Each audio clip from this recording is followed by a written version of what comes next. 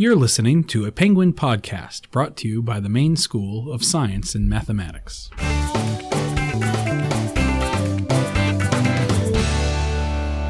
So this week I want to talk a little bit about the difference between early action and early decision, which can be somewhat confusing. I know before I worked in this field, I confused the two fairly often.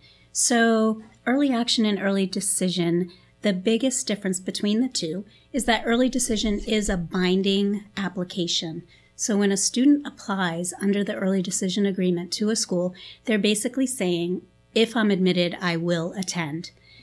Not only are they kind of committing to the school early, they do sign off on an early decision agreement form. I sign off on it, the parent signs off on it, and the student signs off on it. That form basically is saying, I will attend your school if admitted, and once admitted, I will withdraw all my outstanding applications. So it's a big decision for a student to make as a 17, 18-year-old. Is this the place that I want to be for 4 years? So when a student comes to me and says, I think I want to apply early decision to such and such, then I definitely have the conversation, are you completely in love with this school? Kind of say that as a joke, but that's really sort of what I'm talking about. Are you sure? Are you positive? Because if admitted, you pretty much are bound to go. So that's kind of the main difference between the two. Both have similarities as well.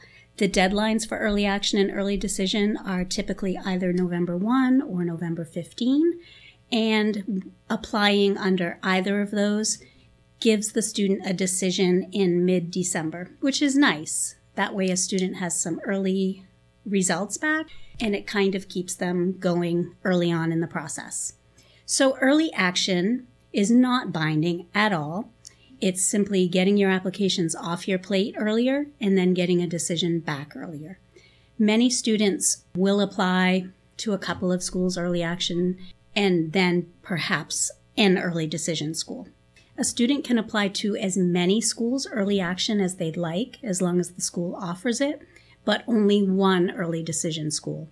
Because that school is simply their number one school, that's their first choice, so it wouldn't make sense, and it wouldn't make sense to apply to more than one early decision, and you really can't because of the sign-off and the agreement form. So early action and early decision, in my opinion, are really good options for some students. I've seen the early decision work really well for some students.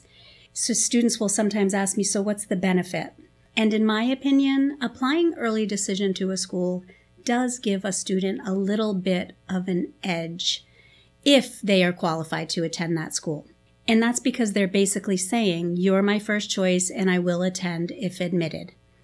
For some schools, you can actually go in and look up the acceptance rate, and oftentimes the early decision acceptance rate is a little bit higher than their regular decision acceptance rate.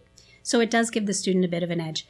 I feel personally that early action somewhat does the same. Because the student's showing an increased interest in that school, I feel that it could give them a bump in the admission process. So the one way out of an early decision agreement is if a student is admitted and the school makes it impossible for them to go financially. That's basically the one way that you can break that early decision agreement. In my 6 years here, I've only seen that happen one time where a student wasn't able to make it work. So again, I feel like it is a really good option for some students. Beyond early action and early decision, of course, comes regular decision, which typically has a January 1 or a January 15 deadline, and those decisions don't come back until late March or even as late as April 1 or 2, which is a long time to wait, especially when a student is starting their application process early in the fall. Beyond regular decision, there's also rolling admission, where students can submit applications at any time, and a school will review those applications as they come in, as opposed to waiting for that hard deadline and then reviewing the whole pool of applications. So oftentimes with rolling admission, students get a decision within a couple weeks' time. So that is the main difference between all of the different application deadlines. And that's all I have for this week. Thanks.